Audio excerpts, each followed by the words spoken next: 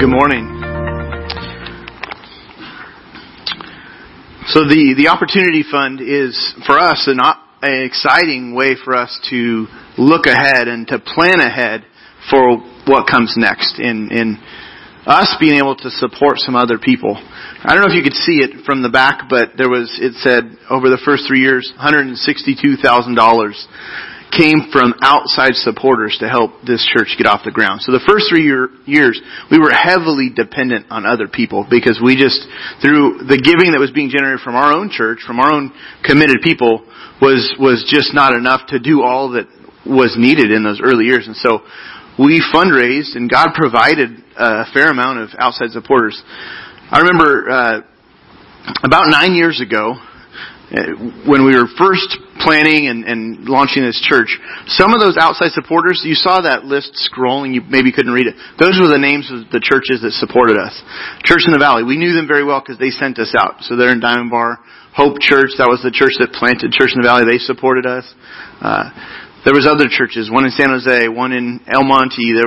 But then there was a strange call from a church in Tennessee. It was called Brentwood Baptist Church. And I got the call. And this guy said, hey, my name is Scott Harris. I'm the missions pastor of a church in Tennessee. And we heard you're planting a church, and we want to give you guys $18,000. And we're like, whoa, okay.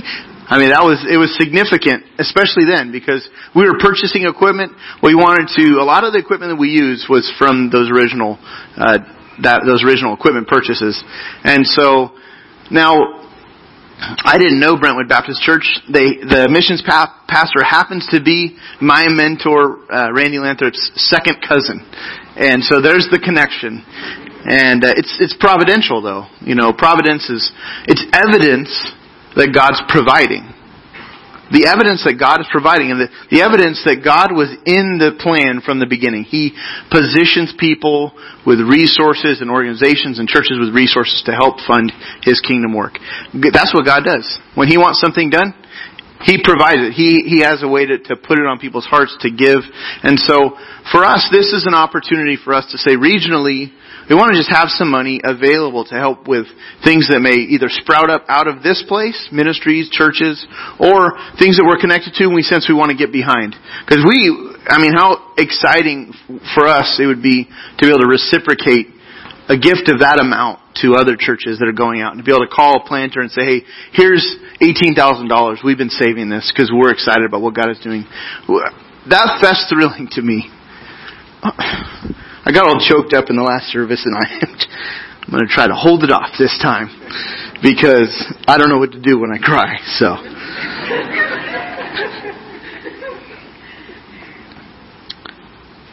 I think I got it together. But I want to just urge you to, as you approach this Christmas time, you just consider, giving towards the Christmas offering. We're really trying to focus on some very important efforts. And so each week we'll highlight, what they are. So that's the regional effort, our Opportunity Fund. So let's pray together and we'll continue. Father, thank you again for bringing us here. Thank you for this group that you've assembled today. And thank you for the team that we are. And you continue to add to our team, and we're so grateful, Lord. We're so thankful, Lord, to see you work through the years and to see life change occur in so many people's lives. Lord, to see the process of change in each of us, God, as you've drawn us to know you and to walk with you. For those that have not yet come to know you, Lord, I pray you continue to draw their hearts to the new life that is in Christ. And Lord, thank you for the season and all that we remember at Christmas time, Lord. We are so grateful for the gift of Jesus and how you have changed us through Him, through forgiveness that He offers. And God, I pray that you'd speak to us, Lord, as we continue to look at some of the challenges that block our progress in life, Lord. We ask for your help this morning. In Jesus' name, amen. Well, we're 2 weeks into this message series called, what's it called? It's called The Caught in the Undertow. And you see this Christmas wave coming, and this is what happens at Christmas time, is there's waves of things that come, and we don't always recognize it and we get hit by these things, and it hits our emotions, it hits our lives, and how do we prepare for it? So Christmas time is intended to be that season where we remember the real meaning, the true meaning of of Christmas. God sending Jesus to earth. That's what we want to, have capture us at this time. But so often, this can be a time so full of busyness and stress and all that stuff just hits us, and we can be robbed of the meaning that we want to experience at this point. Last week we talked about the wave of demand. Our own expectations clash with other people's expectations, creating a wave of demand that can rob us of joy. This week we're going to look at the wave of comparison. And so the truth is this, and I invite you to take out this listening guide, and you can follow along. The wave of comparison, it builds during the holidays, and it boosts some things. It boosts envy and discontent.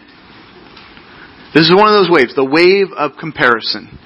And if you're familiar with our California coastline, at the winter time, the waves are bigger. At the winter time in Hawaii, the waves are bigger. The big waves come at the winter time. That's when the swell is up. And so it's also true when we think about the wave of comparison. During Christmas time, this issue is consistently a larger problem and challenge than the rest of the year. We may face comparison challenges and struggles. Most of us do. But at Christmas time, it just kind of builds even larger because we feel condensed and compressed into these, couple of months around the holidays that we just feel pressure. And so I want to illustrate some of the pressure we feel and with comparison by briefly looking at a famous wave on our coastline. It's at Newport Beach. And so this is the Wedge. Okay? Now the Wedge is a very famous shore break that it breaks right on the sand. It's sort of a crazy wave to attempt to surf. And so this guy, he's got some guts to do this. I mean, look at how shallow this water is. It's like, maybe just a few feet, and then, and then he's in ankle deep water. And so if you wipe out at the Wedge, it's really not deep enough to support, so you can't you're going to pay for it when you wipe out at the Wedge. And so people break their arms at the Wedge. They break their legs. Or worse, their neck. And so I read that by 2013, it had paralyzed 35 people at the Wedge. Does it hold people back? No. When the swell is up, huge crowds, they gather to watch the surfers, bodyboarders, the skimboarders. This was actually first made popular through bodyboarding and skimboarding. But surfers thought, we can ride that. There's a wave, we can ride that. And so the brave surfers, they give it a try. But here's a picture of the crowd. And this is, I think, why so many people want to surf the Wedge when it's big, is because the crowd comes out and they're right there spectating. And so you're performing in front of hundreds of spectators and in front of the news media, because there's always a news van there watching to see these guys drop in. And your life is in real danger, and they can get huge, like this wave right here. Now that's not a frog. That's a person on a bodyboard dropping down. You see the guy? He's dropping in at the top of that wave. I mean, he's just going straight down. We've seen things like this at the Wedge, and it is insane. And I'm sure some of the injuries that occur at the Wedge were from people on the shore who've bodyboarded or surfed, and they're like, they got their girlfriend, and they're like, baby, I could do that. Like, that ain't nothing. And they're thinking in their mind, doesn't look that big. I've ridden a 5-footer, 7-foot wave. What's the difference between, that and a 15-foot drop that these guys are doing? And you look around, there's all these crowds, and, they're getting all the attention out there, and you're sitting on the shore, and you think, I could do this. I gotta get in the game. Now that thinking is costly. That thinking is responsible for why so many people get hurt at the Wedge. Because there's a lot of people that want to surf the Wedge that have no business surfing at the Wedge. If I ever say, hey, I'm thinking about, just call me off, block me, pop my tires, don't let me do that, because that's just, it's ridiculous. But comparison, you start looking around, you look at yourself, and I'm not getting that kind of attention in life. That's what comparison does. I'm not getting the kind of attention. I'm not getting the things that they're getting in life. And it draws us in dangerous ways, envy and all sorts of things. And so that's kind of an illustration about the wave of comparison. I want us to watch a video of an interview by Dr. Nathan Lewis. He's going to describe the effect of comparison and trace where it leads. Nathan, he's a longtime friend. He's a mentor to me. He's a member of our sponsor church, Church in the Valley. He's been working with people for over 35 years, helping people work through problems, trying to unwind problems and hurts in life. And he's also the director of the graduate program of counseling ministry at California Baptist University. And so he's going to talk in this interview for about 5 minutes about the effect of comparison on our relationships, specifically at Christmas time. So let's look. The day after Thanksgiving, I was on Facebook and Instagram, and several people had posted pictures of their trees being put up and decorations around the house. And I immediately felt some anxiety because I hadn't even begun to think about doing that yet. And I felt this compulsion to then begin to do that. And some of you have probably had a similar kind of experience where you're comparing yourself to somebody else, and then you feel this anxiety. Comparison is a normal part of everyday life. It's so natural we're not even aware of it, but what we are aware of is the anxiety that we feel when we make that comparison. And we make the comparisons because we're naturally insecure. We want to know that we are okay. And we believe that our okayness is based on some standard of okayness that comes from other people. And so we compare ourselves to others, hoping to reassure ourselves that we really are okay.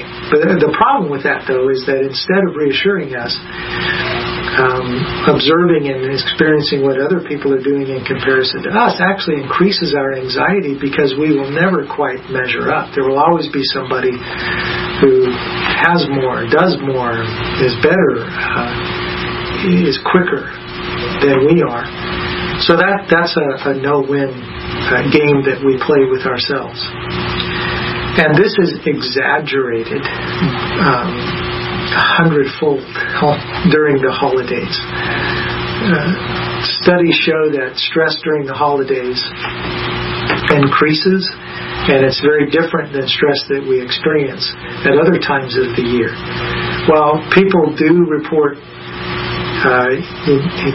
just the season to be jolly, feelings of love, happiness, and high spirits, it's definitely higher stress time.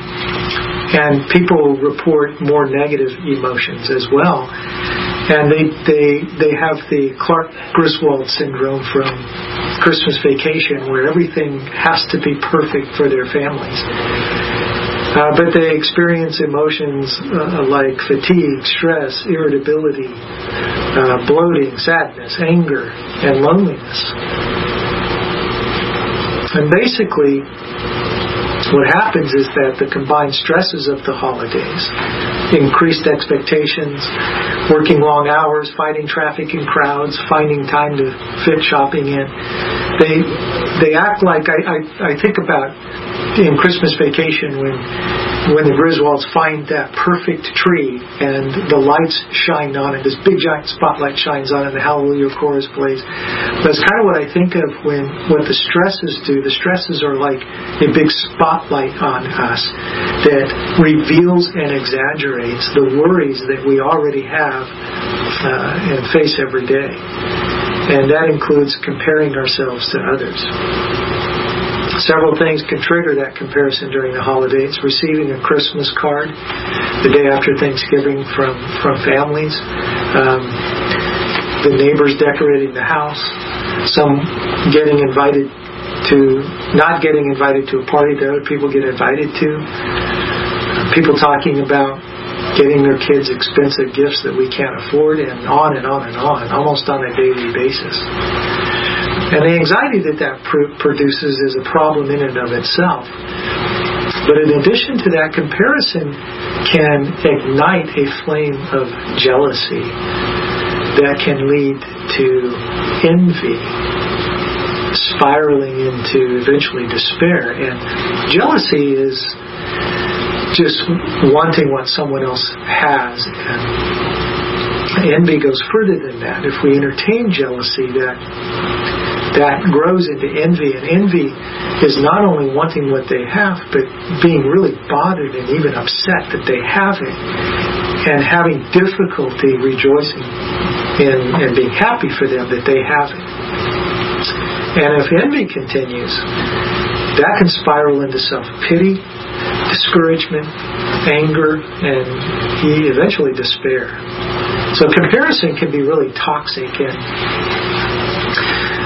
there are some things that we can do, though, to combat comparison, since the basis of comparison is really our security and some sense of okayness that we have. We really need to examine the basis of our okayness. When we find ourselves comparing, then we need to stop and think, wait a minute, what is the basis of my okayness here? And as followers of Christ, the basis of our okayness really comes from what Jesus did on the cross.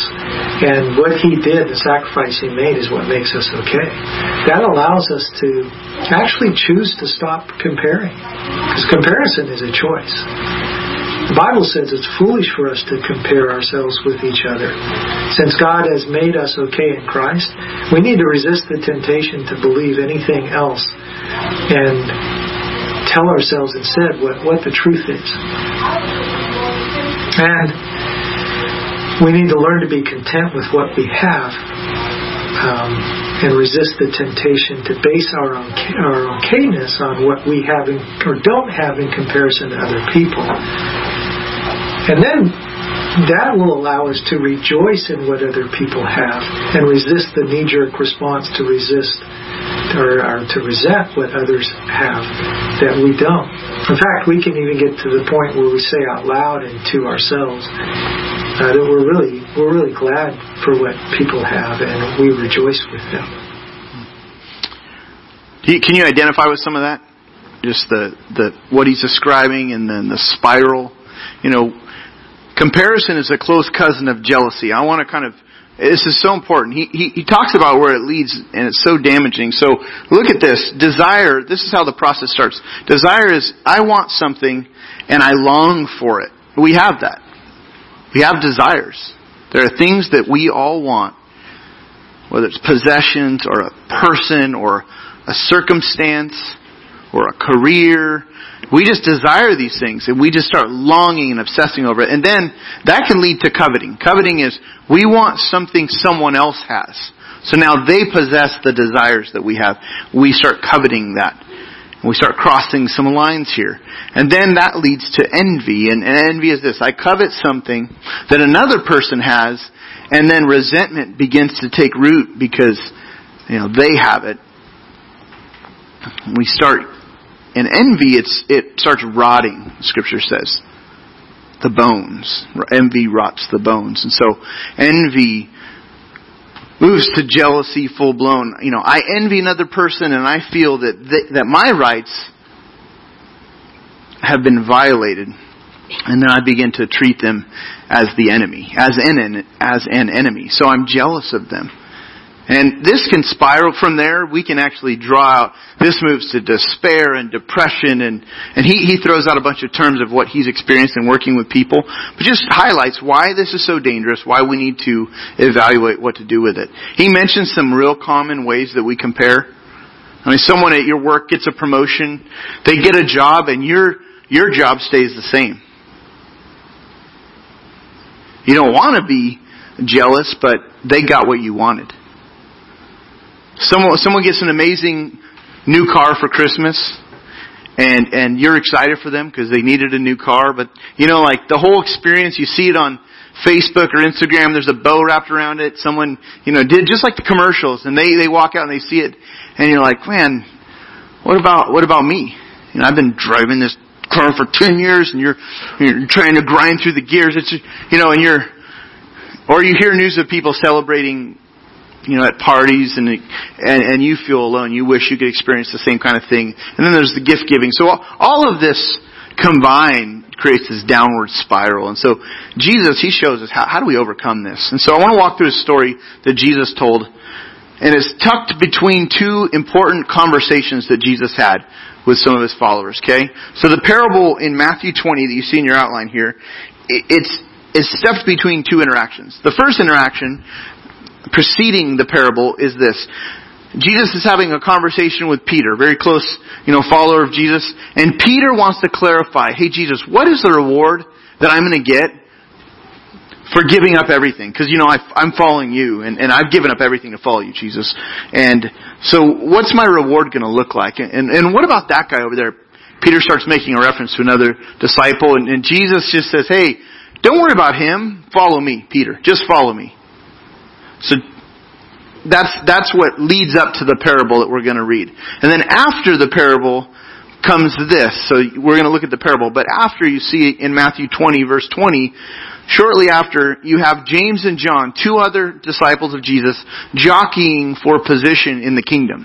And so James and John's mom, hey Jesus, can you grant that my sons have prominent positions in the kingdom? Can they sit on the right hand and the left hand of you when you enter your kingdom? And Jesus corrects, the whole situation. But clearly, these dialogues that are going on, these interactions with Jesus' close followers, highlights the fact that the comparison is a problem. For the followers of Christ, for the disciples, this was a problem. Certainly for us, it's an issue. So let's look at this from Matthew 20, verse 1 through 16. You can follow along. It says this, for the kingdom of heaven is like a master of a house who went out early in the morning to hire laborers for his vineyard. After agreeing with the laborers for a denarius a day, he sent them into his vineyard. A denarius was the normal daily pay for a laborer. And so you have this master, he goes to the union hall or he goes to the employment agency, he hires some people who need work, and they're actively looking for work. And the master of the house represents God, who chooses who he wants, and he provides what he decides. Okay? He chooses and he provides. That's what the master does. He hires these workers, and at the start of what would be a 12-hour workday, there's a group that begins to work at 6 o'clock in the morning. Okay? So he finds these guys, he puts them to work at 6 in the morning, they're in for a 12-hour workday, and he says, you're going to earn a denarius for your day of work. Then you come to verse 3. And going out, about the third hour, he saw others standing idle in the marketplace. And to them he said, you go into the vineyard too, and whatever is right, I will give you. So they went, going out again. About the 6th hour and the 9th hour, he did the same. So the first crew of workers, they had an agreement, remember? Full day worth of work for a full day's pay, a denarius. These workers were told by the master, hey, go to work, I'll do what's right by you. And so they had to trust the master and get to work. Okay, they just had to trust that he was going to pay them for the work that he would, or for the work that they did. They trusted him. Now the third hour is 9 o'clock in the morning. Okay, so there was the 6 a.m. guys. Then there's this third hour group at 9 o'clock. Then there's the 6th hour, which is a different group at 12 noon. He hires some more guys, and then the 9th hour is 3 o'clock. You get some more. So these guys, have 9 hours, 6 hours, and 3-hour workdays, the second group of people, okay? And then in verse 6 it says this, and about the 11th hour, okay, he went out and he found others standing, and he said to them, why do you stand here idle all day? They said to him, because no one has hired us. Well, he said to them, you go into the vineyard too. So this last group has been waiting, and they haven't been hired all day long. And I'm sure they're thinking at this point, man, we've been passed over today, we'll try again tomorrow. But the owner of the vineyard, he spots them, he hires them to work the remaining hour of the workday. Okay? He hires them. You guys can work in the vineyard for the final hour. But they only have to put in 1 hour worth of work. Then the end of the day comes, and it's paycheck time, and Jesus describes the scene in verse 8. When evening came, the owner of the vineyard said to his foreman, call the laborers and pay them their wages, beginning with the last up to the first. And when those hired about the 11th hour, that last group of workers came, each of them received a denarius. So the master starts handing out paychecks to the 1 hour workday crew, and they receive a full day's wage. The same thing promised to the 12-hour workday crew. And the 12-hour workday crew is starting to probably do the math in their head as they're watching, and their expectations for their own pay starts going through the roof. Like, oh my gosh, this is great. These guys, they made a denarius in an hour. We should get 12. I mean, you can imagine they were thinking like, they're spending the money already. This is going to be awesome. I'm going to go buy that new donkey. I'm going to go buy I'm going to upgrade the roof. I'm get some new clothes. This is like a bonus. Now the story continues, okay? Verse 10. Verse 10 says, "Now when those hired first came, they thought they would receive more, but each of them also received a denarius. And on receiving it, they grumbled at the master of the house, saying, 'These last worked only 1 hour, and you have made them equal to us, who have borne the burden of the day and the scorching heat.' But he replied to one of them, 'Friend,'" pause there. When the 12-hour crew receives, their pay, they get the amount in their contract, right? He told them 1 denarius. And they're not happy with it.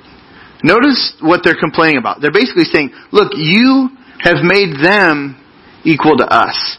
And there's something deep inside of us that wants to be more significant than others. There's something deep inside of us that wants to see ourselves as more special and gain a leg up on others. And this crew was no different.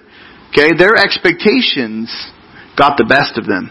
Now check out the master's response, verse 13. "But he replied to one of them, 'Friend, I am doing you no wrong.'"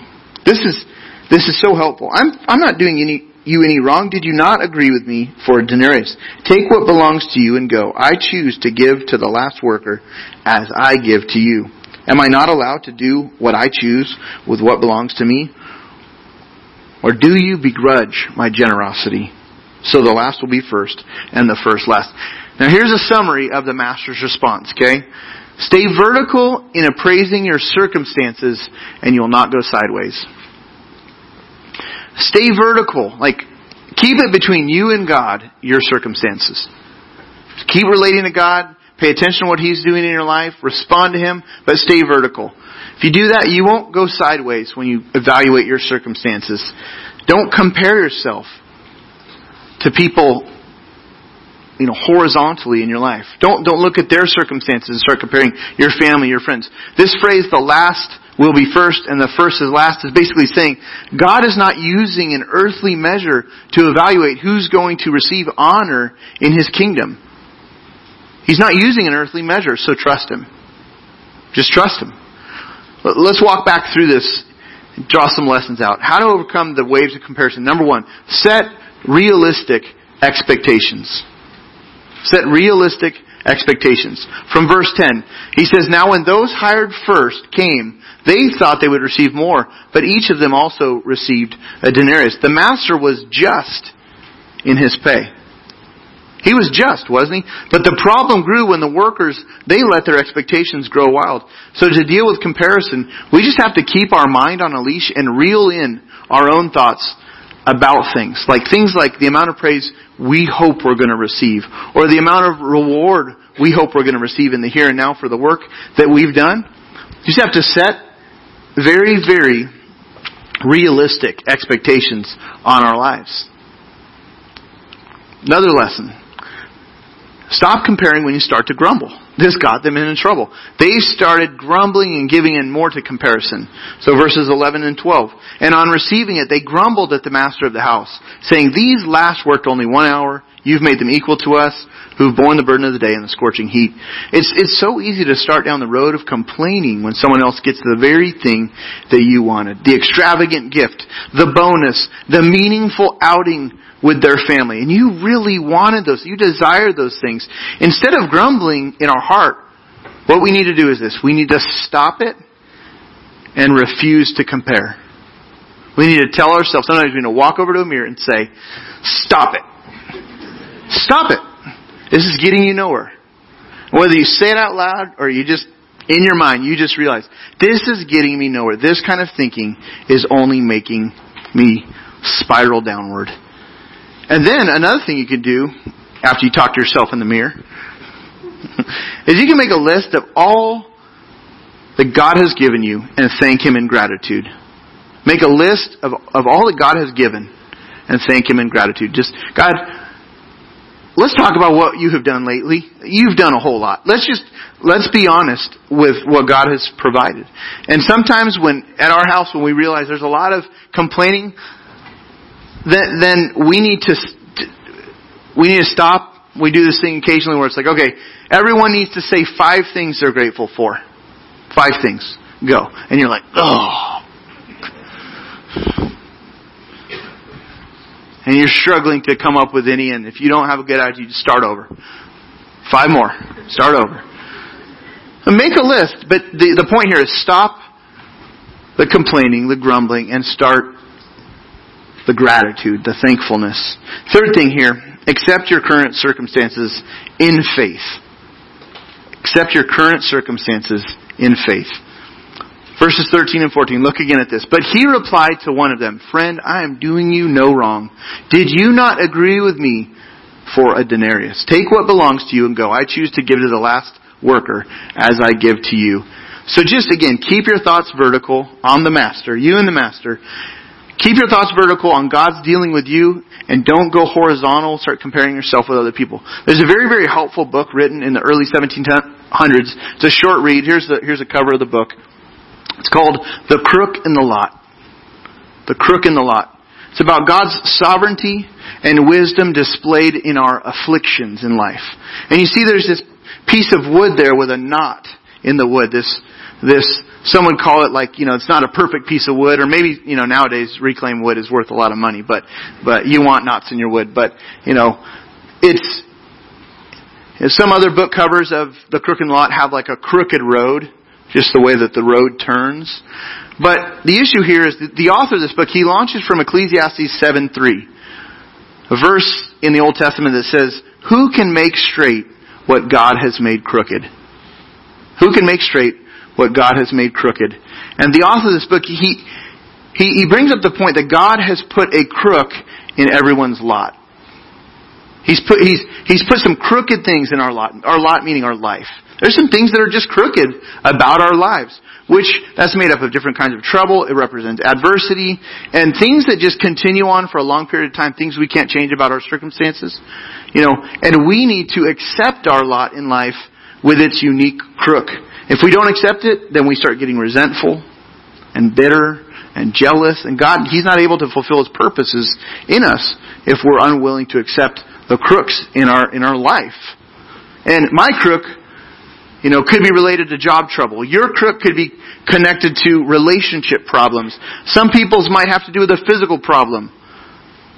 Others might be dealing with financial catastrophe.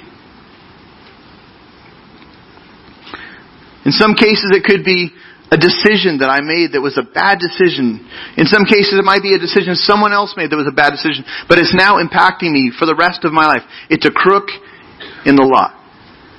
And the way forward is to not complain or compare your trouble and the crook in your life with others. There's just no understanding that comes from that. There's no profit in comparison, the Scripture says. And so we only make progress when we accept our lot before the Lord and ask Him to help to bring Him glory and fulfill His purposes through these things. The waves of comparison, they are sure to roll into our lives and knock us down and hold us there if we don't choose faith in the one who's doing right by us, who is just. And so we don't need to make sense out of all the circumstances that come, but we just need, God, I trust you. I trust you with these circumstances that I'm facing. And in God's kingdom, the last will be first, the first will be last. God's kingdom, He has an upside down way of reward compared to the way we view things in this world. And so He often catches us off guard in that. And so I hope this has been helpful for you as you're considering both last week and this week, just some of the pressures that we face this time. I want to pray. Encourage you to wrap up this morning by maybe jotting down some application points for your own life. Read through Matthew again. Read through this passage again, and maybe further reflect on how does this apply to your life. And consider, just kind of walk through it, pray back through it, and then second, along with that, as you're studying, identify a wave of comparison. What is hitting you currently in this regard to comparing? And how do you overcome that? Just try to think through this week. God, what do you want me to do with this? Let's pray together. God, thank you again for this time. Thank you for your word and how as we dig into it, Lord, we find real life. It's not just stories that and niceties that we can just pause at and sigh at. But really, you've given us your word so we can be effective in life. We can move forward. We can make progress and walk with you. So we ask you for your help, God, to apply these truths to our life. We ask you to bring the right perspective as we face the different challenges and thoughts that we're encountering currently. Thank you, Lord, for the circumstances that you've brought our way to grow us, to shape us, to train us, to keep us close to you, Lord. We're so grateful for the fact that we know you. We do not deserve to be able to be in relationship with the God of the universe. We don't deserve that. Because of our sin, Lord, we were cut off from knowing you, but you made a way through your Son for us to have that gap bridged and we could know you and relate to a holy and loving God. And so thank you for that, Lord. Help us never to lose sight of that, especially at this time, Lord. Would you set the right perspective in our hearts, Lord, at Christmas time? In Jesus' name we pray. Amen.